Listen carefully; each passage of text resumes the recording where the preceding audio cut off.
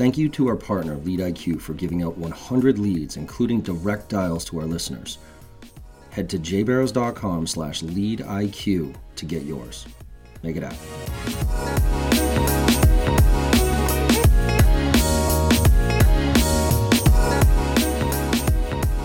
Good afternoon, everybody. This is John Barrows. Make It Happen Monday. Hopefully you all had a fantastic weekend. I did. My Bruins are still hanging in there, so I got a chance, right? That's right. That's right. Boston kids. Go Bees. Boston. So there's so many different reasons I'm excited for this podcast specifically. My boy Keenan. So not only background synergies, all that stuff, but he's also a Boston kid true and through. Even though he's living out in Colorado and living that dream, he's a Boston kid true and through. So Keenan, you want to introduce everybody to yourself and give a little background on where you're coming from these days? Oh God, I suck at the background and who I am shit. But yeah, living in Colorado, chief antagonist of a sales guy, a sales consulting firm, author of this dope book, Gap Selling. Yep. Yes, full-on Boston boy. Lived there till I was 21. Went through all the pain of Bucky Dent, Bill Buckner, Boone. What is it with the names? The Bees, right? Boone, Buckner, and shoot, I just said that. Yeah. I'm sorry? Bucky. Yeah, Bucky Dent. I mean, it was, yeah. But yes, spent my Saturday or whatever it was, or yesterday watching the Bruins squeak that, almost give it away. Love my Pats. Don't be a hater. Just embrace it. Yeah, I'm ready, baby. You know what I keep telling, and I digress a little bit here, but I keep telling everybody, like, the Bruins are the highest seed in the playoffs right now, right? So they have a clear path. The Seeds have a real outside chance, but there is an outside chance. Yes. I know you know. We could have a championship in every, right? Yes. We'll have the championship slam. I tell everybody, Boston fans are going to be insufferable. If that happens, it's like, just don't even talk to us because we're going to be so obnoxious, it's not even going to matter. So anyways, but let's take some of that energy and let's dive into some sales now, man, because you and I share a very similar approach. I mean, you said you're chief antagonist, right?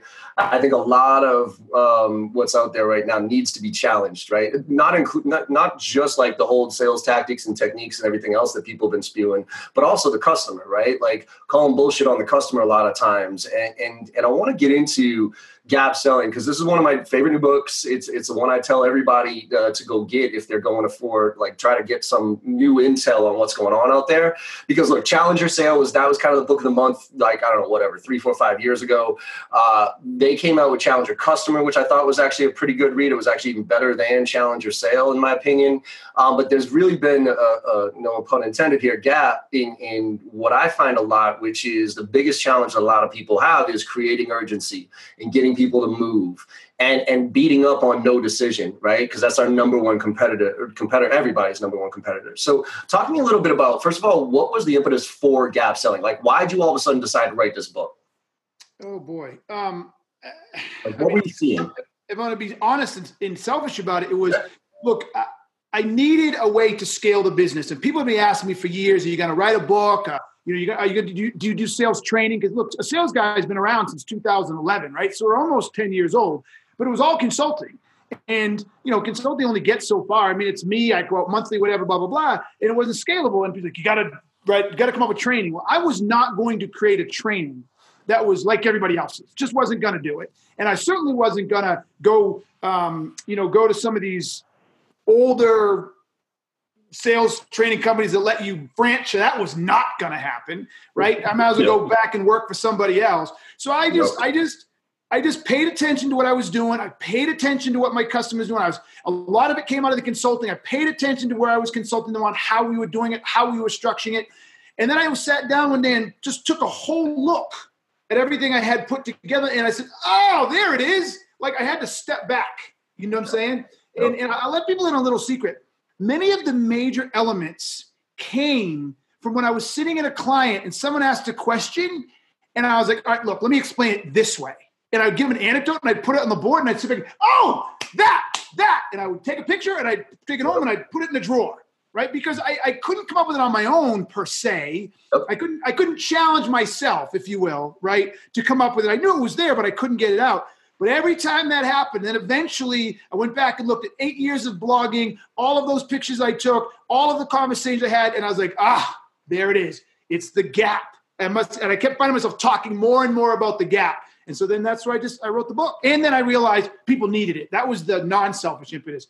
It was desperately needed. I watched salesperson after salesperson after salesperson lose deals because they were causing the very problems, John, that you talked about. Losing on price, losing to no decision, not being able to overcome lack of feature objections. All of those problems were caused by their shitty selling on the front end.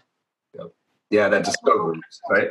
That discovery and that, I mean, most of the sales lives and dies right with that discovery. So talk to us about what is the gap? Like define the gap for us.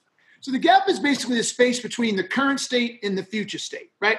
So what I think is more important for people to understand is that when I realized how traditional training was going, and I know you're a trainer, so I love you, so don't shred it, man. Shred it. Yeah.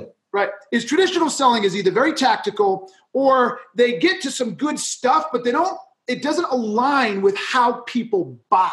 And so I started thinking about, okay, how do people buy? And then it hit me. People buy when they have to make a decision. Well, what are they making a decision on? They're making a decision to change. Mm-hmm. That is at the core of every single sale. I'm making a decision to change. Well, if I'm making a decision to change, how do people process change? Whether it's, you and I were talking about this idea of your trip coming up to Africa.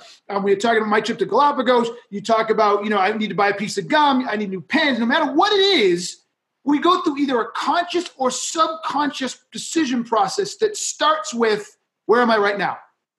Like that's what we do. It's uncomfortable. I don't like it. It doesn't feel good. I can't get where I want. I'm not seeing the results. Like we start with this inventory of where we are right now. Mm-hmm. And then what we do is we kind of put our head up just a little bit and we look into the horizon and we're like, oh, that could be a little better. If I could just, if maybe, and we start envisioning or looking out into the future. Okay. And so the minute we do that, we're basically establishing where we are today and comparing it to where we could be tomorrow. And the space in between the two is the gap. So if that's the way we decide things, why the fuck are we not selling exactly that way? Okay. I like it. So let's talk about, I've recognized that current state, right, is not acceptable. So I need to make a switch. But then there's the people that don't recognize it, right? So the inbound leads versus the outbound leads effectively, right? The inbound leads, and I think that's one where, 53% of the buying process is already done, whatever, corporate executive board, however you want to take that stat, I get it. Let's talk a little bit about the outbound stuff. How can gap selling be applied to getting me to realize somebody who doesn't necessarily know I have a problem, knows that everything's not great, and knows that things could be better with whatever my scenario is. How are you articulating that message to somebody who hasn't identified that gap yet? Or are you? Brilliant. And the first thing I would say to you is, and I say to salespeople all the time, and it's amazing, it's the hardest thing to get salespeople to do is change their mindset. Yep. I do not subscribe to messages for salespeople. I subscribe to questioning. So your ability to build a powerful set of what I call credibility questions that allow you to engage someone who picks up the phone and to determine if they have a problem and get them to talk about that problem. Mm-hmm. And what's funny? Who does a really good job of this from a marketing perspective? Then you've heard me talk about this, is the infomercial world. Yeah. Right? That's all outbound, right? Yep. And what they do is they did a lot of research and they came back and said, our little product, our Tupperware that stacks into the size of a dime but can hold 2,000 things, right? Yep. Right? The problems people have are these. The shit burns in the microwave when you cook the spaghetti, right? You know what I'm talking about? Exactly. Right? And it stays in forever, right? Yeah, look, right? Or they open up that Tupperware or that container drawer and it just spills out all over you and you can't find anything or you can't. They know the 3 or 4 problems. And what do? You're sitting home watching CS and you're paying no mind, not thinking about your Tupperware, and it comes on and it punches you in the face with a black and white screen, sour music, and a woman opening a cabinet and it falling on her head. Yep. And you're like, hey, I hate that. Yep. They got you. Or they take it and they show you your Tupperware with the burned spaghetti on the side, and you hate that. Yep. Now they made you realize, yes, that is a problem, and you're paying attention. Same thing with salespeople. See, I love that because I don't know if you've been paying attention to the Gong blog, but the Gong blog is throwing out some data that I can't ignore, right? And one of the things they talk about is how using stories and that stuff, obviously, but the problem is that too many people, and this relates to Gap, too many people focus on the outcome. Too many people focus on the pretty picture about where things like how it could be before they get the person to relate to the scenario, right? Yes. So you hit it with the infomercials. Like I have to feel that first. I have to be like, that's me. And I did a podcast that's actually coming out today with Chris Voss, the guy who never split the difference. Yep. And his shit is fire, man. And one of the things, a little nuance that he gets people to talk about when he goes through negotiations is you want to get the person to say that's right, not you're right. Yep. So for instance, right? Because if you say you're right, that's a defense mechanism. That's me telling you what you want to hear to be like, yeah, Keenan, you know what? You're right. You know, I'm stupid. I should invest in sales training. That's actually a bad sign when somebody says you're right. But when somebody's like, nah, Keenan, you know, when you articulate the scenario to me, put it back at me, and I'm like, yeah, you know what, man? That's right. That's where you got them.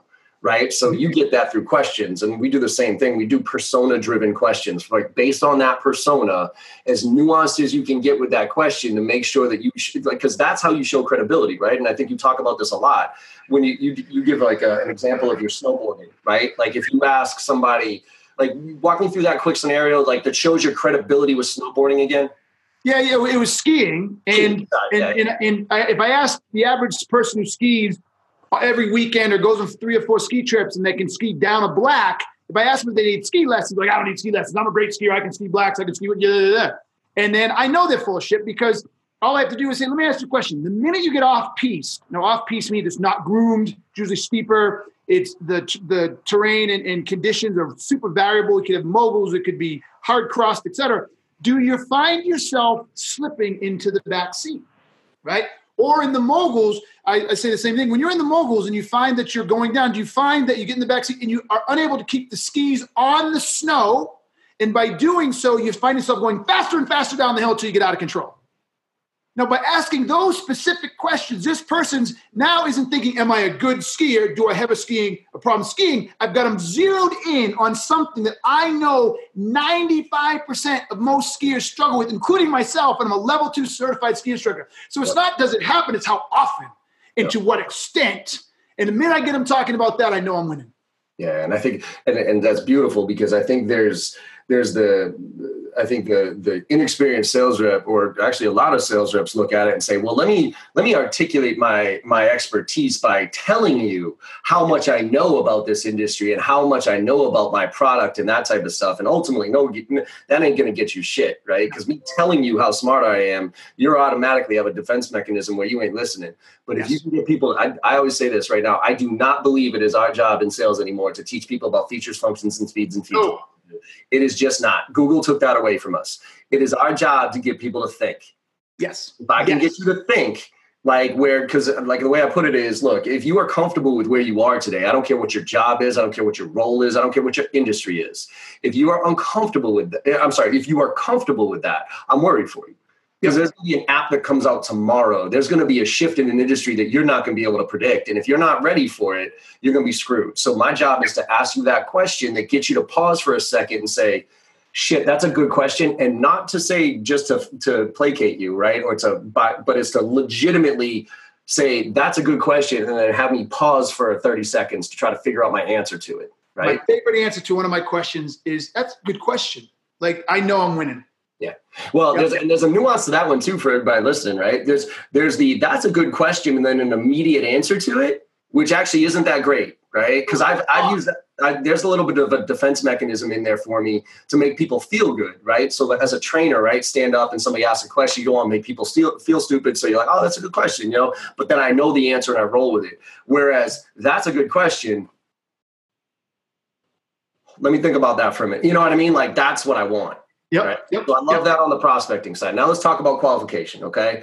And I want you to compare this to what, and look, let's call it what it is. Like, you know, the franchise model, right? The Sandler model. There's a lot about Sandler that's good, right? They talk about, there's some bullshit stuff too, but they talk about their pain funnel, right? And really getting to that quantifiable pain, right? And that's ultimately through reverse questioning and those type of things.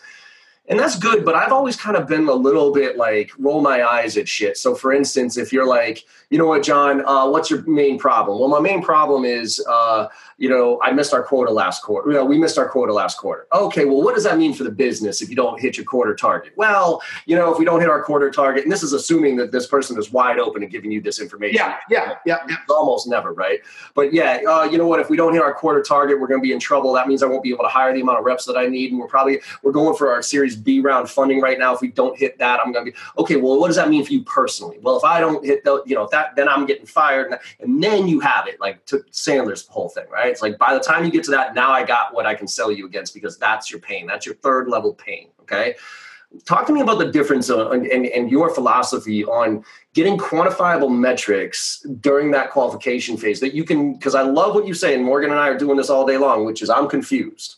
But how do you get to the real shit that people like ROI calculators, fuck off, right? I don't believe any ROI calculator that's ever been put in front of me. So how do you get the numbers that are real, that you can legit say, hold still, I'm confused? Yeah. All right. So here's the deal. First off, what was interesting, and you helped me because people ask me, how do I compare Sandler all the time? Gap Selling is the same as Sandler. Like, no, it is not. And here's the first one. The idea of going for the pain is a problem. And I'm going to use this word, stay with me. Is a problem, because pain is a symptom of a problem. You cannot have pain unless you have a problem. So I don't even tell people to shoot for the pain. That you're missing the mark. You're shooting for the yellow or the green outer circle, not the red inner circle. So you're missing it. Okay. The red inner circle is the problem itself that your product or service solves.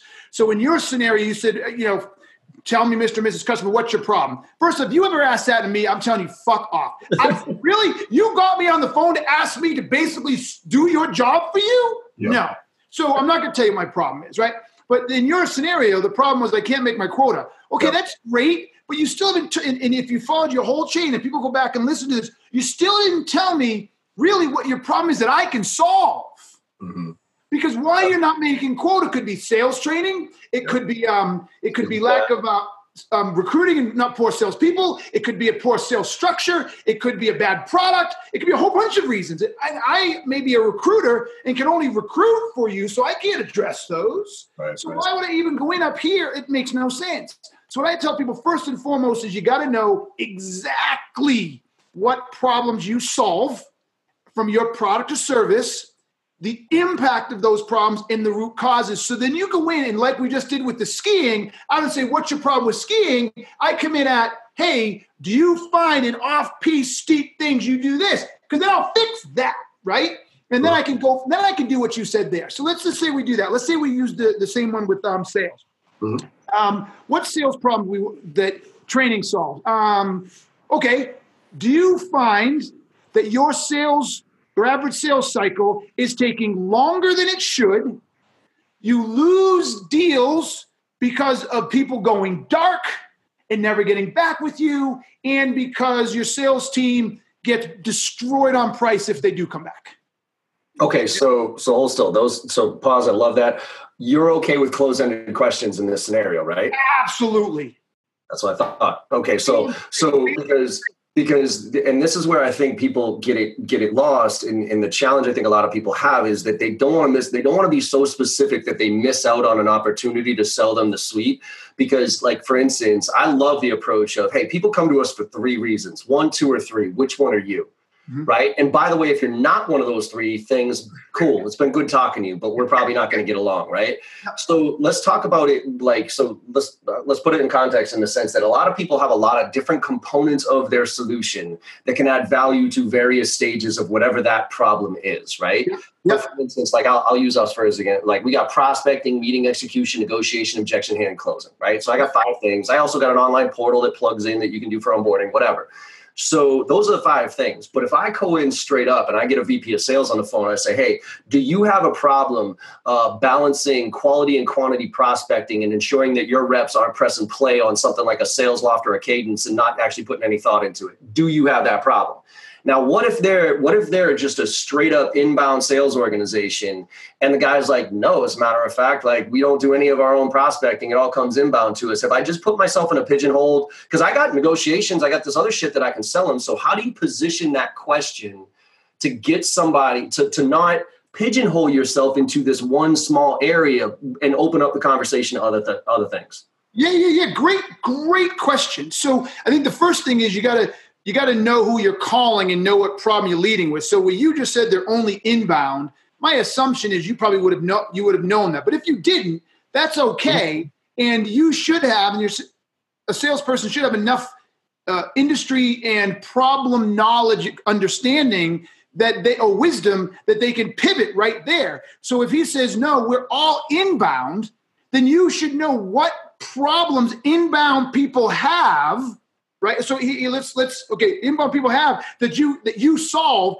that you should be able to pivot to a new question. So let's just say we do use a skiing one, because I don't know why it's easier, right? And someone says, no, actually, I don't have that problem, which I know is not true, because I don't even the best in the world have it. It's not that frequent. It's not that impeding. But so let's say they have it, but not enough to this negative impact. Say I really don't. And then he says, or they might say, no, I don't, because I spend most of my time in the terrain park. Okay. Okay. Okay. Well, that's to me, that's a win. Right. Hey, I know more about your business now. You're only inbound. So, you're in the terrain park. Really? Tell me about that. Now, again, you have to know your shit.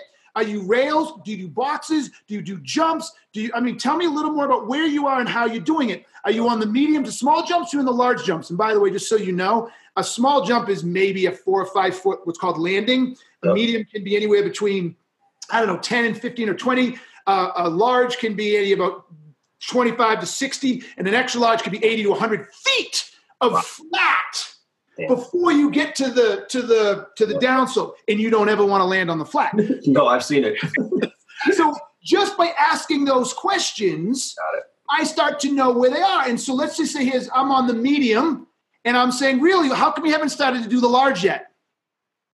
Right? And I know what I'm looking for now. I know that he hasn't nailed his air awareness well enough, that as he stays in the air too long, he starts to get off axis or can't hold it. And right. So I can address that. So you struggle with air awareness when you're in the air longer than 2 seconds? Dude, exactly.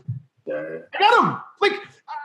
I know where to go. So it's so in this scenario of, hey, we're all inbound, I could be like, oh, cool. So are you round robin, or are you, do you assign inside reps to the field reps when those inbound leads come in, right? Right there, pivot, right? Yes. Or what I might say in this case, I'm making it more business oriented. Because it's inbound, do you feel that your sales reps are trying to rush the sale because they just assume the person needs it and misses vital information that could have closed the deal because they just assume that everybody wants to buy from them? Gotcha. So let's go back to that close-ended question. Why are you okay? Because most sales trainers are always coach on in the discovery phase. Make sure you ask open-ended questions, and you're saying no, close-ended questions are legit if used appropriately. How do you use close-ended questions, and what's your follow-up to a yes/no answer? So I use closed-ended questions because I want to validate, and I don't want wishy-washy. Mm-hmm. Does this problem exist? Yes or no? Yep. If it exists, I'm going this way. If it's no, I'm going this way. If you say, well, it kind of does, and sometimes, and we work this, well, now I don't know what to do. I don't know where to go yet, because is it a problem or is it not? You kind of suggest either way. So no. When I want a customer to tell me exactly what's going on and I want to validate something, damn straight I ask. But you said something important there, which is if they say yes, then you go this way. If you go no, then you go this way. So the idea there is almost like if you were to think of tactically what to do, you figure out who your persona is that you're going after, right? VPs of sales, SaaS industry. What are their challenges? What are their priorities? I want to talk about that for a second too. But then come up with your go-to kind of not gotcha questions, but get you to think questions, right? And they could be close-ended, but if they're close-ended, you have to have an answer or a follow-up question, yes, whether it's yes or no, right? Yep. So it's like, I tell people all the time, feel free to ask a close-ended question. Just be prepared that if I say no, that you have an immediate rebuttal to say, okay, cool, well then, and then ask me a little bit more maybe of an open-ended question. Yes. Rarely do I have, I shouldn't say this, but rarely do I ever ask 2 closed-ended questions in a row. Yep. I mean, closed-ended questions are directional they're validating or they're directional. Got it. Let's talk about pain and pleasure, because I know the gap to you is about the pain. All right. Now, this is where you and I differ a little bit, but I see the data and I see the statistics, right? I think it's like, and I got this through Chris Voss too, like people are 3 or 4 times more likely to avoid pain than achieve pleasure. Okay. Yep. So, but this is my question, and I actually didn't really get a great response from Chris on this one. So I'm hoping for one from you. Does that matter as it relates to the power line? And let me explain. Right. So my experience is people below the power line are typically focused on today or yesterday, which is usually pain. They're feeling pain right now. But when I talk to an executive, if I talk about like kind of the pain about today and what's happening today, they get disinterested pretty quick. But if I start talking about where I can take them, about what their vision is for the next 12 to 24 months of their business and what your goal is to spend some, like for me, like to spend time with my daughter and get off of an airplane, like you get me talking about that shit, man. And I'll light up like a Christmas tree if you want. I will tell you everything you need to know to sell me. You talk about today, I usually delegate that down to somebody else who's dealing with that shit. So what is your, like, is it a blanket? You just go for the problem, or do you kind of segment out and sprinkle a little bit of vision on top of, like, do you start with the vision and then back it up, or do you start with the pain and paint the vision? So I always start with not the pain. The problem. I always start with the problem. But if you look at gap selling, what is gap selling? What are the two elements of gap with the street? But what are the two elements of gap selling? Current and desired. Current state, desired state. Close. Future state. Future state. Okay. Yeah. Potentially desired. Yes. They might not know it yet. Yeah.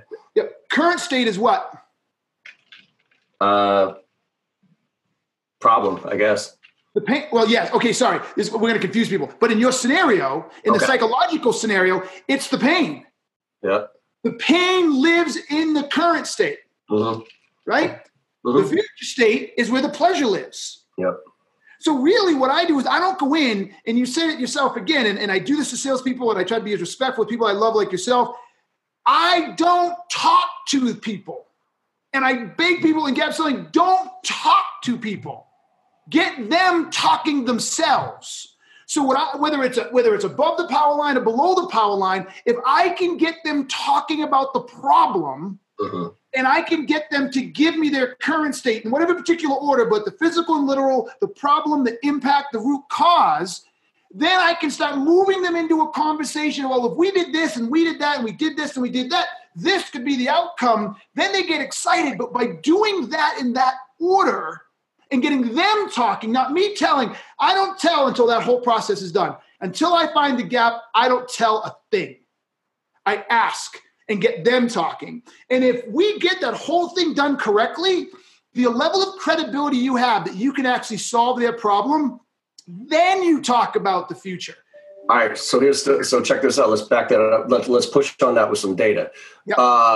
Gong says, but the average sales rep through a qualification call asks 11 to 14 questions, right? Above average, it lasts 11 to 14 questions. Below, ask more or less, whatever. Except for when it comes to executives. Yep. So now, when you got an executive on the phone, you got 4 questions that you can ask them before the conversion ratios drop through the floor. And I can tell, I know that, right? You know that as well. Like you and I are both pretty impatient people. We're pretty educated with when we want to buy something, we've done our homework. It's rare that you and I are just going to pop on a call and be like, yeah, what's up, right? So we know, and we get impatient. So after like 3 or 4 questions, it's like, all right, when am I going to get mine? Yep. So to your point of doing it right, which I agree with, like if in a perfect world, we get that scenario when I ask you those right questions, you start flowing, you start talking, and all of a sudden I can understand that and then paint you that picture. But say you got that executive that gives you 2, 3, 4 questions before they're like, all right, Keenan, tell me how the fuck you go. Like what the hell is a sales guy all about? Like what can you bring to the table for me? And I've answered like first of all, do you have like 3 or 4 like fuck you questions that can give you that answer? Or do you push back and say, look, I still don't have enough intel to be able to tell you how I can help? Yep, that's what I do. I push back. Okay. And I've lost 1 or 2 deals by pushing back, but I was perfectly okay with it because I didn't know how I could help, right? So what I really try to do is my big go-to question is tell me a little bit about. That's my big go-to question. Tell me a little bit about what? Anything. Tell me a little bit about your process. Tell me a little bit about how your sales team delivers. Tell me a little bit how you compete. Like, I don't know, whatever. Yeah. I was up at the table at the time, right? And persona. Yeah, and I listen intently. Like that's the one thing I don't know how to teach people. Like I pick up on shit that people just, whoa. And I'm like, it's right there. How'd you miss it? I don't know. So I don't know how to teach that, but I listen, and I listen for the connections, like the mortar. Now, I don't want to hear the brick. The brick's easy for me. It's the mortar, right? Mm-hmm. And I pay very close attention. And then that's why with executives above the line, that's why I'll push some of the provoking questions. Because executives have this attitude that they know everything and you're wasting their time. So rather than asking too many probing questions, if I can get them just talking a little bit about what they do and then I can provoke them rather than probe deeper. So he says, oh, our sales team is great. They do this, this, and this, and they're fantastic. And they might have said in their answer, all I need is this much. I'm like, wait, you did say that. When that happens, do you find this? Right? I'm sort of provoking them, right? To get them to think about that. And if I get them thinking, that's the thing people need to understand with executives. If you can get them thinking, you got them. Like they're just too busy. And look, I love Gong's research. I love it. But here's the only, and it's not a knock, it's just they can't do it, is it's one level too high. In other words, in most cases, because I agree with the general premise, more questions, better discovery. Mm-hmm. But what we're not seeing is what questions are being asked. Absolutely. Right. And that is the gold right there. And I watch the questions salespeople ask. And I watch questions some super impressive sales thought leaders ask. And I'm like, wow, you get paid to teach that shit? So I'm like, yes, Gong, I love Gong. I agree with 90% of what they come out with. I just wish we could get one layer deeper because I think that's where the gold is. Yeah.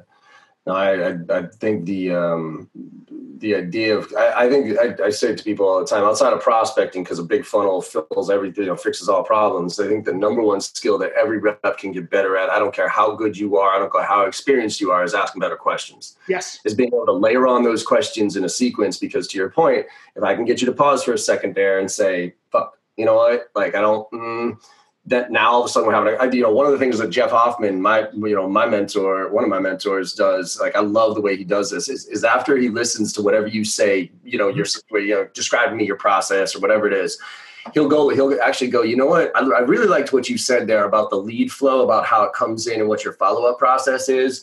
I don't necessarily agree with how you're handling X, but, and he almost like throws it out there, like, it's no big deal. But he's like, no, I really like what you said here, but I kind of differ in my opinion about that. Mm-hmm. And the whole idea there is to get that person to go, because as soon as you do that, the executive's going to go, excuse me, like, why don't you agree with that?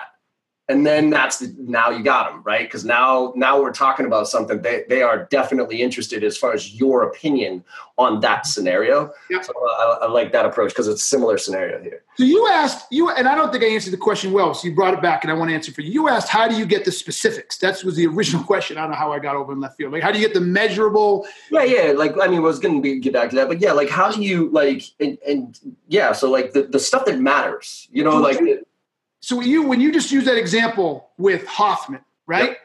I would have done it slightly differently. Okay. I heard everything they said, and I saw an area where he said, I don't agree with this. Yep. And I bet Hoffman knows, he just has a different style. I'm paraphrasing it, so he probably does it a lot better than that, but I thought it was good, though. I thought it was good. What I would do there is I would use that to get the information you're looking for. Okay. So I would go to that situation and say, hey, Tom, I liked what you said here. This stuff seems pretty solid. But when you sit over here, when you said your team does this, this, and this, what's been the outcome? Right? Like, I know it's not a good outcome. Right? So, I'm not going to jump in and tell them I disagree, blah, blah, blah. Like, this is what I keep trying to pile on. Even when I know the answer, I don't tell it to them. I'm like a therapist. I'm not going to tell you the answer. I'm going to get you to tell. And he might say, we don't really get the closure rate we'd like. Really? What closure rate are you getting? right? So then he tells us, well, what would your closure rate like to be? Yep. Blah, blah, blah. Okay, future state, number 1. There it is. Right? And I didn't have to tell him anything. This is the art, John. And it's the hardest thing for salespeople because they love telling people shit. I don't tell people anything until I get the gap. And then what I tell them is the how we're going to fix it, right? That's when the product stuff comes in. But I don't tell them about their problem, like a doctor, right? Mm-hmm. As doctors hate clients who come in and tell them what's wrong with them. The doctor, right? I'm a doctor. I'm going to get you to explain it, right? I'm sorry. People hate when the doctor tells them what's wrong before they've had a chance to talk to them. They hate it, right? So I'm the doctor. I'm going to get you to tell me everything that's going on. And then when I'm completely done and I've diagnosed your problem and the gap, right, then I'll tell you what your options are to fix it. I like it. All right, now I'm going to end on this one because this is the big question I got, and this is the one that Morgan and I are struggling with actually right now, right? Because he read your book, I read the majority of it. I love the whole concept. I want to go on record. World's greatest sales trainers, read Gap Selling. I'm feeling good. First of all, that ain't me. Like I'm a sales guy that happens to be able to articulate some value a little bit, right? But that said, with the concept here, and I love this, and I think that and if you could explain this, because this has really resonated with Morgan and I, which is you've got to get to the point where when they push back on you on price, when they push back on you on timeline, when they push back on you on all this shit, or they ghost you or whatever it is, that you can legitimately say, I'm confused. Yep. Like, I'm legit confused because you said boom, boom, boom. So now let me give you a scenario here, all right? Yep. We asked the qualifying questions, right? You give the kids some structure, but then they get it and they ask those questions that gets under. And I'll give some basics here. So in our world, right, your average deal size is 50 G's. You missed your quota by 75%, by 25% last thing. You know, the problem is you're not attracting the right talent that gets you to be able to sell at that level. You're not making any investments. Your sales cycle is 60 days.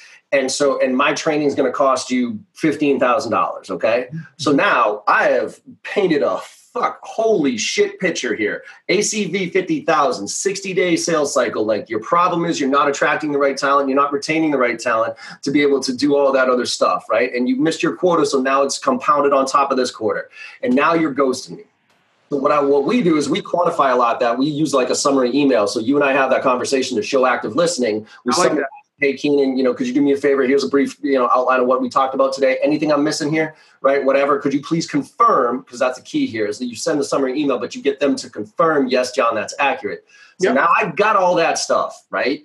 Yeah. And they still don't fucking move. You're good at that. They still don't move. All right. And what I've had, Morgan, is my theory is that either you didn't articulate the value good enough, or you're missing something. So what we're having Morgan do, and this is actually legitimately like for deals that are stuck in the pipeline, that he has all that data that I look at. I listen to his gong calls. I'm like, man, you asked the right questions to the right person too, right? And they're still not moving, or they're still pushing off till next quarter. So I told him to send this, and we're having some luck with this, where we put in the subject line of the email, what am I missing? Literally, that's the subject line. I like that. And then it's like, hey, Keenan, we've been working together for a while now. Could you confirm that below is still accurate? This problem, blah, blah, blah, blah, blah. Because if it is, I'm having a hard time understanding why you're not jumping on this and doing it tomorrow. Because either I haven't articulated the value enough, or I'm missing something. So what is it? Right. And we actually gotten a couple of people feedback. Yes, you're missing something, and this is what it was. Or, you know what? Yeah, I just don't believe that you can solve that problem for me. But what do you do when you seemingly have done everything right, and they're still, and you say, I'm confused, and they're like, yeah, and they actually even say, yeah, you know what, Keenan, you're right. All that stuff that you just said to me right there, that's 100% accurate. We still got to push this till Q3. Okay. So there's three answers. Make sure I get to them. They all play together. The first answer is, and I say this all the time, and you get this, is sales is like baseball. Okay. If you can bat 350, you're a Hall of Famer, top first ballot, right? If you bat 295, you might, maybe, depending on how long you can bat it, you might be a Hall of Famer, and you'll get a good 10 to 15 years, but you're not a big name, right? Right. Well, the difference between 295 and 300 is only like 35 hits in an entire season. I think it's pretty small. Maybe it's even less than that, right? Mm-hmm. So my point in that is, even when you use the I'm confused, you're not going to bat 1,000. It's I'm teaching you how to go from 290 to 350, right? Mm-hmm. So keep that in mind, number one. Yep. Number two, I know it was an example, so I don't want to lean too much on it, but I can't help but I heard the example. Yep. In your example, there was some good stuff, but there wasn't enough, right? There really wasn't a good, solid understanding of the desired future state, right? Just not losing getting to 100% of quota from 75 is not enough of a future state. We need to understand what the impact of not being at quota is. Okay. The impact is a huge piece people miss. Like, okay, great, you're at 75%. Tell me the impact of that on your organization. And so they, oh, well, you know what? I'm not making my commission, or, you know, the management's getting pissed. Okay, great. But can you please tell me some more? Like, is that it? Right. And how much money is that? Right. Mm-hmm. So is that $500,000? Is it $1 million? Is it 50 million, 100 million? Right. Like, so it's sort of the open-ended answer piece. I like 25%, but what does that represent? So I think in your example, there was a lot more future state impact information you could have gotten that could have taken you 2 or 3 layers down, that you could have said, oh, you know what? Although this seems like a big deal, it's really just about missing quota. There's no Series B on the line. There's no jobs on the line. There's no competitive loss. I don't like this. It sucks. Yep. But there's really nothing there, right? And to know that up front could answer some of those questions. And I think just the last piece then is, as you described it, is okay. This situation. What was the other one? Oh shit! There was one other third piece, and it'll come back to me. But right.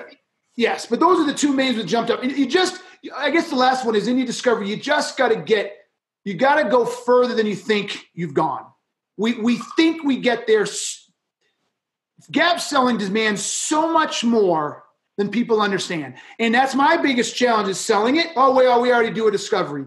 No, you don't. Not a gap selling discovery, you don't, right? That's the third one. The third one, you can't start selling until you know the gap and you can quantify the gap. And it's more than just, as you said, the ROI calculator, right? It's more than that. And I'll give you a really brief example, and I'm not going to use any names, but I talk about it in the book. I won an account that turned out being a 2-year account. So it was worth well over 6 figures, right? Monthly retainer for 2 years. And the reason I won it is all these other sales expert influencers got there before me, actually. Mm-hmm. And they all did a discovery. Yep. But what I was able to do in my discovery was I was able to push the impact further. And as I dug into, well, why does it matter that you're not at quota? Why does it matter that because they were growing, by the way, they were growing at 20% year over year. Why are you not happy with the 20%? As I pushed and questioned, finally got to, they had a BHAG of $48 million in 3.5 or 4 years. And that they were, even though they were growing at 20%, they were $7 million behind. Mm-hmm. And I was like, well, how are you going to make up the $7 million and do that? Yep. And he hadn't have thought that. And none of the other experts got that level of information. Mm-hmm. So a discovery is not a word. It is an action. And you can't hit bunts at a discovery and say you've done a discovery. Your discovery has to be a home run every time. So do you think one of the most important discovery questions is why? Why is that important? Why does that matter? Why is it? You know what I mean? Yes. I hesitated only in that once you get... I wish you would ask me this question 2 years ago, because it would have made it to the book. I've never processed this before, but it's a great question. Once I understand your first layer of your problem, like I'm not getting, so first the what is what's going on. I'm not making quota. I'm not growing fast enough. We're not hitting our number, whatever the case may be, right? Okay, well, then the next one for me is how. Well, tell me about how you're doing it today. So first, what the problem is. Secondly, how are you performing? Like, what are your execution strategies, right? So I want to understand what's going on. That gets me to the root cause. And then after the how, then it becomes, okay, now the answer is, why does that matter? Yeah. So I want to go through it like that process. Some people might say, well, put why first. I'm like, I can, but the problem with that is why is a natural conduit to the future state. And if I do that too early, it's hard to come back and have them explain the how. And the how is where I win my credibility. The how is where I really find I can use the triggers to anchor my solution and fixing it, right? Because the how is the real problem that's happening. Like it's the cause. It's the root cause. And so if I don't get to the root cause, it's hard for me to do what you did. What you were talking about is explain why I can fix it. Yep. I can tell you why I can fix this because the problem is the root cause of your problem is that, and I can fix that this way. Does that make any sense? Absolutely. Absolutely. So I like that framework, right? It's what's the problem? Yep. How are you currently dealing with it now? And why is the problem an issue? And then I can tailor my conversation towards the components of my solution that fix that problem. And then I can use the I'm confused because I got the why it's a problem. Yes. Right? So, okay. Yes. Right? Like, so using the one where I just gave you, he says, well, you're too expensive, Keenan. I'm like, well, wait a minute. You told me that you're not going to hit your BHAG. Oh, I'm sorry. The other part of that BHAG story I didn't tell is they had an exit plan. And they, based on their research and some other things, they found that number was the difference between a small exit and a massive exit. Like, I don't know, some magic number in their space, right? And so not only did we get to that and make more money, our valuation goes from like 4X to 12X. Yeah. So that's where by me getting there, which they didn't, but had they pushed back and said, I don't know, Keen, that's awfully expensive, I could have said, wait, I'm confused. We're talking about a 12X valuation on $48 million a year. We're talking about the fact that you're $7 million behind now. We're talking about, I'm confused. Why do you think I'm too expensive? Right. I love it. I love it. And is that, I mean, do you give the same advice? Because the challenge, and we'll finish here. Do you give the same advice on products? Because I always hear this a lot from reps, like, oh, we're a like to have, not a must have. So that's why it's hard to sell. Do you call bullshit on that one? 100%. That's product centric selling. Yep. Okay. You ready? This is the best. Okay. Gum. Oh, I wish I had a piece of gum. I could hold it up. Is gum a like to have, a nice to have? Oh, thank you very much. Gum. Is that a need to have or a like to have? What would most salespeople tell you that is? What that is? That's a like to have all day long. It's not a need to have. I don't need that. Okay. If you're a product centric selling salesperson, gum isn't like to have. Yep. Until every person who comes up to me and says they want to buy gum, I'm like, well, tell me what's going on. Why do you want to buy the gum? Right. Yes. And that person that comes to me and says, I've got a date in 15 minutes with Molly Sims. That is no fucking like to have, bro. That is a must have. Right. Yep. So, people listen to me loud and clear. I don't care what I'm selling. I do not focus on what I'm selling. I have trained my mind to only focus on the scenarios where the problems are the biggest to the people I sell to. If I'm selling gum, I'm talking about people going on dates. I'm talking about people getting involved in meetings. I'm talking about the embarrassment of bad breath. Like, I'm talking about shit that they don't want to deal with. That is not like that. Having shitty breath at a business meeting or on a date is not a like to have. I couldn't agree. And that's why, and we're going to come all the way back to the beginning of this. This is why I think companies need to do a much better job at profiling their ideal customer profile. Because if you just give a list to a kid of 1,000 names that are demographically profiled from 5 to 500 or whatever it is in these industries, you ain't giving them the tools to be able to ask the questions to the right people. They're forced to be generic with their message. And with generic questions and generic messaging, you get generic answers and you get bullshit answers. Yes. So that's Can I add one thing to that? Please do. So everything you said, and the problems that inflict them. Educate your young kids on the problems. And if your organization doesn't know, then good for you to admit it and go do your research, get with your existing customers, ask them what problems they were struggling with, why they bought and how it's affected their organization. Make new reps sit with existing customers or your customer success team and hear about what problems they're trying to eradicate and get them to be experts in the problem so they can look like a partner that says, oh, wow, you get what I'm dealing with. Yep. Again, that's me. That's me, right? That's right. Not you're right. That's right. That's what you got to get to, those problems. Yes. Love it, my friend. All right, man. Well, tell everybody how they can find out more about you, follow you, do whatever. Where you want people send people to get more information on a sales guy and gap selling and everything else. Yeah, you can go gapselling.com. You can go to asalesguy.com. I mean, if I really want to make it easy, just go Keenan or Jim Keenan and Google, and I think I'm every page. Keenan's harder one to win. There's a lot of big famous Keenan people there, but I'm still in the top 3. I just don't own the whole page. But Jim Keenan on the whole page. Like, just go there. You find me on LinkedIn under Keenan. I'm easy to find if you want to find me. Awesome, man. Definitely keep follow him on LinkedIn. He yells at you every day with something. It's all good shit. It's just coming at you hard. So you better. So for my audience is pretty attuned to me being like straight up in your face type of shit. Keenan takes it up a notch. So if you want to, you know, if you're too sensitive, then back off either one of us. But if you want to get punched in the face a couple of times, because we all need to get punched in the face a couple of times, follow Keenan because he knows his shit. All right, everybody.